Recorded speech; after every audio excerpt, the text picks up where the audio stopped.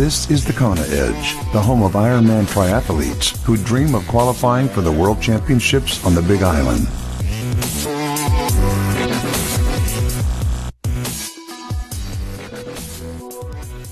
You're listening to the Kona Edge. Thank you so much for joining us today. I'm Brad Brown, and pretty excited to be able to welcome our next guest onto the podcast.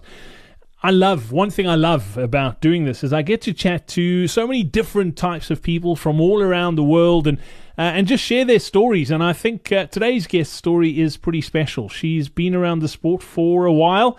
She took a long gap between her first couple of Kona appearances and has come back into the sport and is doing phenomenally well. She is a former age group world champion, so she knows what it takes to win on the Big Island. She's been there 9 times. We chat about that on today's episode as well. And it's a great pleasure to welcome all the way from Rhode Island in the United States, Lisbeth Kenyon. And we'll get to that interview in just a moment, but I need to ask you a huge favor if I can. One of the things that really helps us grow these podcasts is reviews and ratings in iTunes. I don't know how it works. I'm not that clever, but I do know that they move the needle. So the more reviews and the more ratings we get, the better it is, and it just builds our popularity within iTunes. And the more we get, the more iTunes put our podcast in front of triathletes just like you around the world. So if you haven't yet, if you've got some value out of this podcast, if you enjoy listening to it, please just take 2 minutes of your time. That's all it literally takes is 2 minutes, and leave us a review and a rating. And I would appreciate that massively. It's almost like my virtual tip jar. So this is something I do. It takes quite a bit of work. If you get value out of it, I'd appreciate you doing that. So thank you very much in advance. Let's get straight into today's episode. And it's a great pleasure to welcome Lisbeth Kenyon onto the Kona Edge.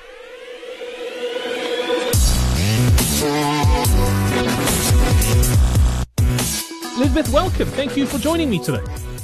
Thank you for having me. Lisbeth, that's not an American accent, I hear. You're originally from Norway, but you've spent a lot of time in the States, and it's quite weird because the last few weeks here on the Kona Edge, we've been chatting to a lot of Scandinavians. The sport there is growing pretty quickly, but triathlon's massive in the United States, isn't it? Yes, it is, but certainly Norway is up and coming. Olympics, we had one, so we're getting there. Yeah, without a doubt. Lisbeth, funnily enough, I was reading up about you before we chatted, and you got into this, what I don't want to say late, but you've got a brother and sister who are pretty competitive, and you weren't too interested in the sport. And tell me how it started that you got into triathlon. It's true. My siblings were very talented athletes, and I was not. I was the studious one, so I had very good grades in school, but I wasn't really interested in competing, or not very good actually. Just swam in high school, never won anything. So when I was done with my master's degree at the University of Miami, we actually entered a sprint triathlon that was happening around the corner from where we lived. And I somehow managed to win my age group that day. And that just sort of fueled the fire. I wanted to, do more. And I started training more specifically for it and got a better bike and so on. So that's just sort of how it started. There were so many, local sprint triathlons in Miami at that period of time. That's how I launched myself into it. I'm not going to give you age away, but you've been in the sport for a while now. You've been around it for a long time. Yeah, I am 51, or am I 52? I don't know, but I'm around there. I have stopped counting. And so, I've been in the sport for then 25 years, and with some breaks to, for my career and to have children and so on. So, 25 years. I wanted to ask you about the break, because I know you did take a break, and it wasn't that you weren't racing. I mean, you had been to Kona, and then you took a break and had kids. It's difficult as a mum to race at this sort of level and have a career, like you say. To keep those balls in there is pretty tough. What's the secret to it? Well, you cannot do it all. So something's got to give at some point or another, depending on where you are. But in my case, I did Hawaii in 1996, and and then I took basically 11 years before I came back to the Ironman. So for me, I had to take a pretty long break in order to sort of keep the balance. And then when things stabilized, I was able to sort of do it all if you wish. Well, what happened to me is I actually found a coach that allowed me to train a little bit less with a little bit more of a return. So, yeah. Let's talk about that break and coming back, because that's one thing I think a lot of people, it's difficult. It's almost because mentally you know what it takes and you almost think you're better than what you are. But after a long break like it, you still need to put in the work, and it's almost like starting over. Yeah, it is. But if you keep active, generally speaking, if you keep strong, it's really not that bad, because it's not like you sat on the couch or you were inactive. I was very, very active. You know, I would run a whole lot with a double, baby stroller and do, go to the gym and so on. And, so it really isn't so bad if you just keep moving during your break. And running with a stroller makes you pretty strong. I've done a few miles with one. Yes, it makes you very strong. I mean, you're hauling hundreds of pounds, really, including the heavy stroller. So yeah. Racing without it's quite nice after you've done some training with it. Yeah, I used to go in and do for some 5Ks with a double stroller. So it's very good practice. Lisbeth, talk to me about the decision to go long. I mean, your first introduction to the sport was a sprint, and you obviously fell in love with it. But what goes into making the decision to go on and do a full distance Ironman? Yeah, so for me, I did the sprints in the Olympics, and then I went to nationals in Chicago in 1995, and sort of by mistake, I qualified for Kona, but I didn't quite know what it was. So I didn't take the spot because I didn't know much about it.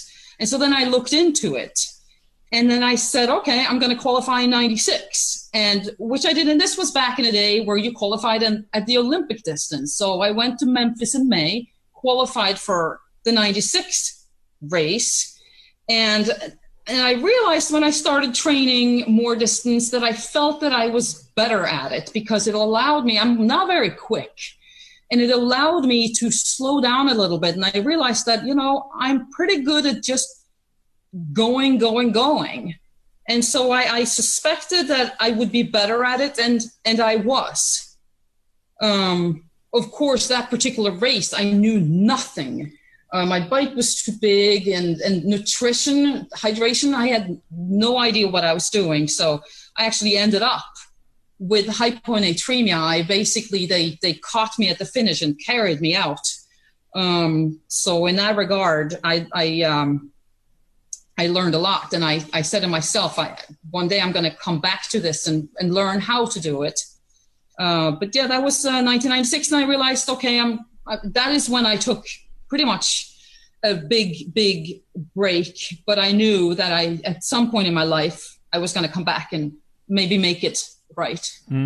But that's interesting, because obviously things have changed a lot in the sport since then, and to qualify for the Big Island now, it's very seldom that you get someone who qualifies that hasn't raced a full distance. I mean, every now and again you hear of someone who's picked up a spot at a 70.3 and goes on and does their first race in Kona, but going into it like that, not having that experience, do you think it's better today the way it is, that people have more experience going onto the Big Island than perhaps you did first time out?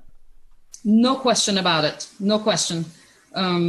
Absolutely. I do. I think it's for the better now. It's gotten tougher as well, hasn't it? I mean, the sport has grown a lot. It's become worldwide. It's a worldwide phenomenon now. And the age groups, you'd think as you would get older, the age groups would get less competitive, but that's not the case. It's not the case, because, I mean, we have a long history now of people. So it's so difficult. I mean, the level right now is just, and it's great. And what's happening in my, as I grow, we're getting people from other sports, professional people from other sports coming into our sport. And, it's good for the sport. I love it because you get to actually, as an amateur, you get to compete with people who have been in several Olympics in different sports that are coming in. So it's quite good, actually. Lisbeth, how many of these things do you think you've got in you? Obviously, longevity in the sport is a thing that gets spoken about lots. We've chatted about burnouts quite a bit over the last few weeks here on the podcast, and staying competitive in the sport over a long period of time is tough. It does take its toll. How competitive do you think you still can be in the sport? Are you going to be around for as long as you can? Yeah, so my ultimate goal, is to do Kona when I am 70, and just do it. So my goal has all the time been to be in it for the long term. So I see some of these new people, they have a bucket list. They want to do an Ironman once, and it's on their bucket list, and they come in and they train for 10 months, and they train so much, and it's impacting their lives. And it's quite sad, actually. It's very common. So I actually think the best thing you could do is to get yourself a coach that knows about this when you are new, so that it doesn't impact you so much. So, and a coach actually allows you to train you spend a little less time training while getting more return for that training. So, and for me, I did get a coach 8 years ago, and that made a big difference because, it's easy to train a little bit too hard all the time. And so that's where the burnout comes. Yeah. And it's especially so if you're competitive in this A-type personality. You almost need someone not to keep you in check, but to oversee what you're doing and make sure, like you say, not to overtrain and over-race. Yeah, and not only that, I mean, if your coach, for example, my coach is a movement expert, which is really kind of been a lucky thing for me as I have sort of grown older with this. So what I do, actually, I spend 3 months, right? After the season is done, I spend 3 months only focusing on movement and balance and strength. And I think that's actually been what's allowed me to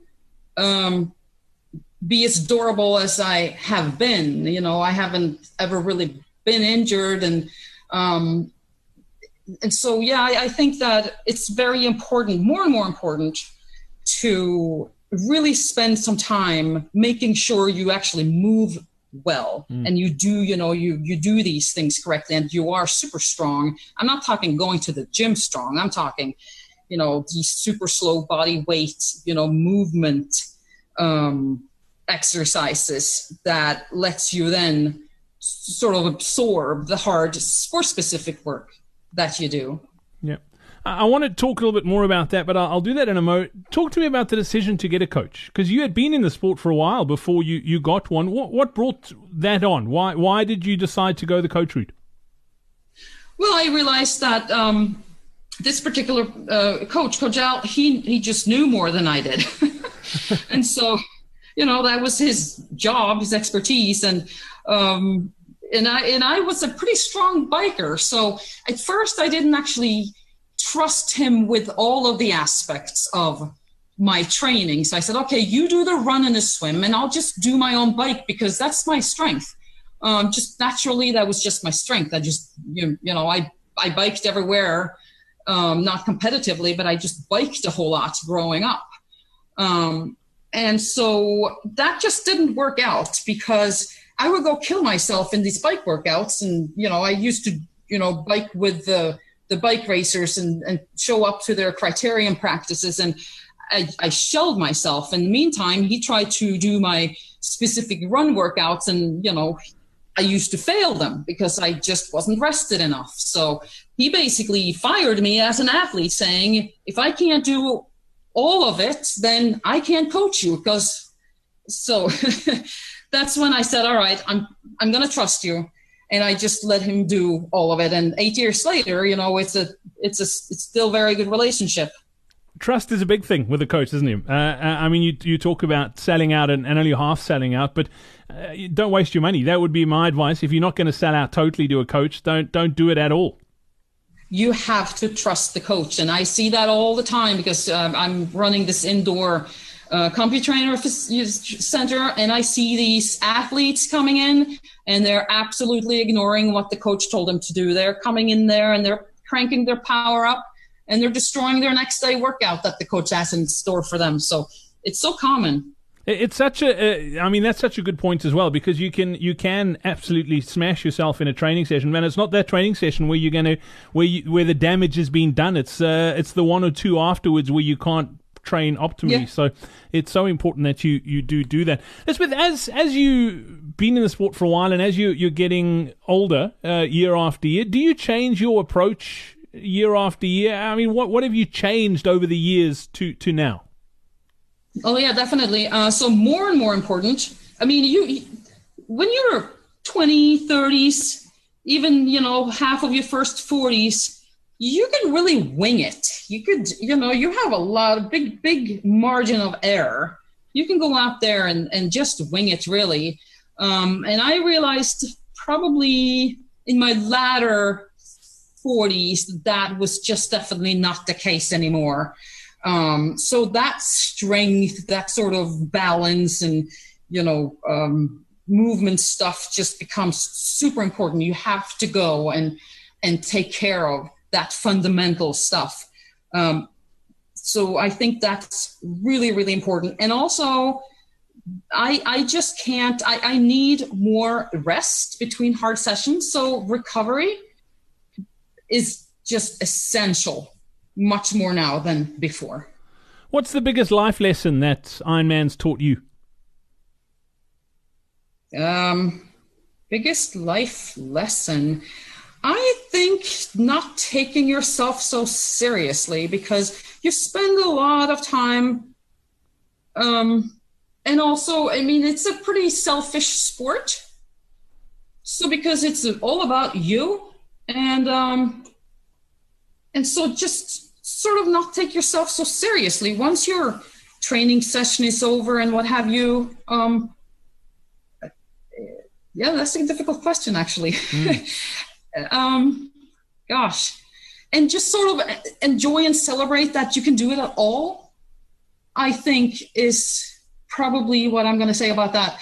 And so people come into it super nervous, just super nervous, and it's all about this self thing. It's so much about yourself that if you go outside of yourself and look down on yourself, you realize that you're so lucky to be so healthy, to be allowed to be there.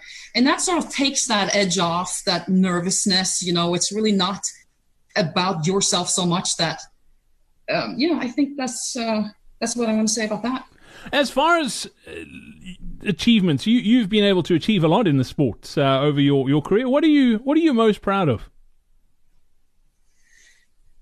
I am probably most proud of just being maybe a role model to my kids, and sort of being able to incorporate this stuff while doing all the other things, and not being so stringent, so strict about. I mean, if you have to miss out or change your week around because other things are more important, then you do that, and it still works out. So just showing them that consistency, sort of along the journey, is probably the most important thing.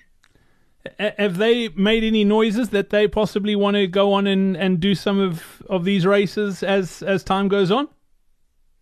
Yeah, my oldest kid, who's now a freshman in college, actually did a sprint triathlon when he was 11. He did a sprint, like an adult sprint triathlon, where we swam behind him and made sure he was safe. But but not my other two kids. No, not at all. I'm sure it'll come. I always joke. I grew up in a household. My dad was an ultra marathoner, and I was never going to do it. And lo and behold, my brother and I are both now we've both done Ironman. We both run ultramarathons. So I think you are cursing your children if you do this sport at some stage in their life. They're going to come back and say, "Why did you start doing it?" They will come around. I'm sure of that. It's quite interesting the way. But we've got my dad back. I have to tell you, he was doing ultramarathons and he came to watch my brother and I do a couple of Ironmans. And then at 67, he decided he was going to do his first one. So, payback time for my dad, if I have to be honest. Lisbeth, what's left for you to achieve in the sport? What do you still want to? I mean, what's on that goal list of yours?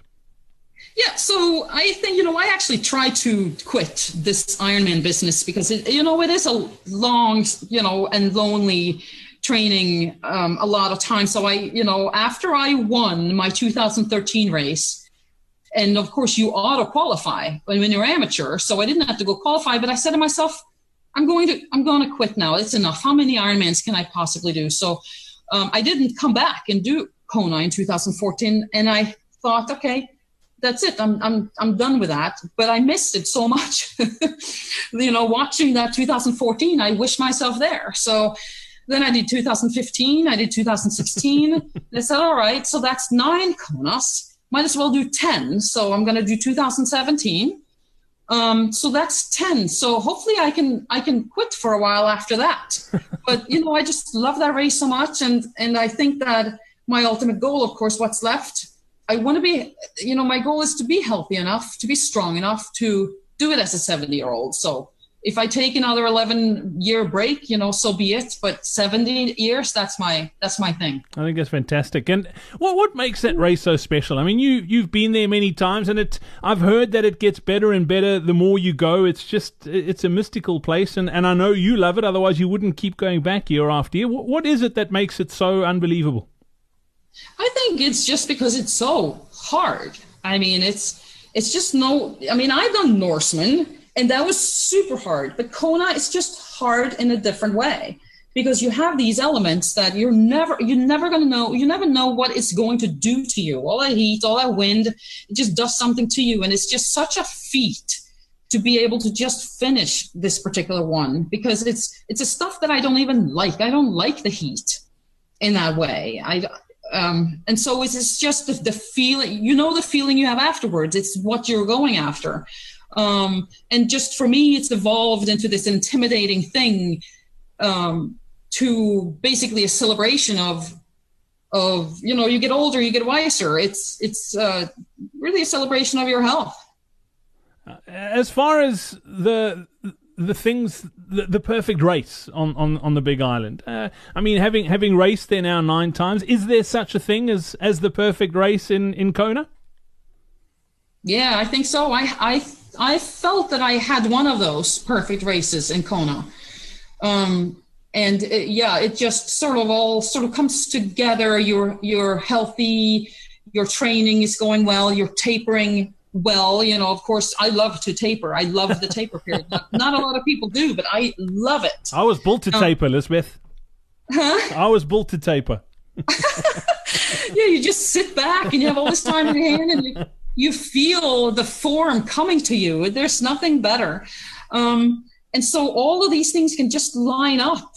And you can just do it all right. And then you execute, if you just go out a little slower than what your mind is telling you, you can actually have a perfect race also if you don't get yourself in trouble nutritionally. So I had one of those races. It was 2010. I remember it well.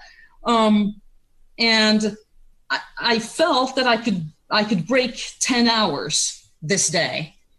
And I ended up 10:01:30. And I looked at my Garmin after the race and I had sat at the Porta-John at the Energy Lab for 90 seconds. So how many times have you played that moment over your head over your career since then? It must be a few. I know. I just should have, would have, but I don't think I could have done anything better that day. So it's it's there. But I think that I actually still hold that course record was 45 to 49, and that's still a course record for that age group. So, I can't complain, I suppose. Yeah, absolutely. Lisbeth, as far as choosing races, how do you go about choosing the races that work for you to qualify? Obviously, Kona is what it is, but you get to race around the country. What do you look for? What suits you? Something hilly, because of my bike, and my run isn't that great, so it needs to be a flat run with a hilly bike. That's my perfect race. But so I've been lucky enough to sort of auto qualify a lot of times, and when I auto qualify, I don't go and do another Ironman. I just sorry about the dog.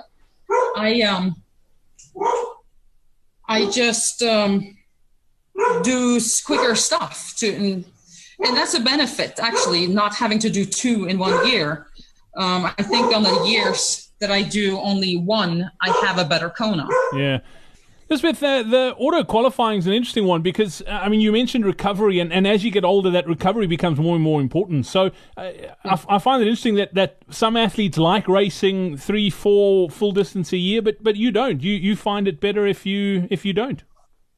Yeah, much better. I can get into some sprints, some Olympic distances, some halves, not too many, but I can do some road races. So I find that I do better in an Ironman if I haven't trained and built for an Ironman already that year. Definitely. Talk to me about your 2017 schedule. What's on the cards for you in this season? You know what? I don't even know yet. I know that I'm doing it's terrible. I know I'm doing Kona. That's what I know. And I would love to do Chattanooga, which is the half Iron Worlds, which is in Tennessee. I would love to do it. So I'm trying to figure out where I can go and qualify. But it's difficult for me because I have a kid in college now, and I have one child who is graduating from high school. There's so many dates that's not going to work out. So I'm not quite sure what's going to happen, but all I know is I'm going to Kona. So well, I'll put the challenge out there. The 70.3 Worlds in 2018 are in Port Elizabeth, where our full distance is held here in South Africa, and that will be a great trip as well. So that would be great. There we go. Put it on your list, Lisbeth. Put it on your list. Yes, South Africa. Yes. Well, it's been amazing chatting a little bit about your story. I look forward to getting you on to talk about the individual disciplines, but we'll save that for another time. Lisbeth Kenyon, thank you for your time on the Kona Edge today. Thank you. We hope you enjoyed this episode of the Kona Edge. Don't forget to connect with us on social media. Simply search for the Kona Edge.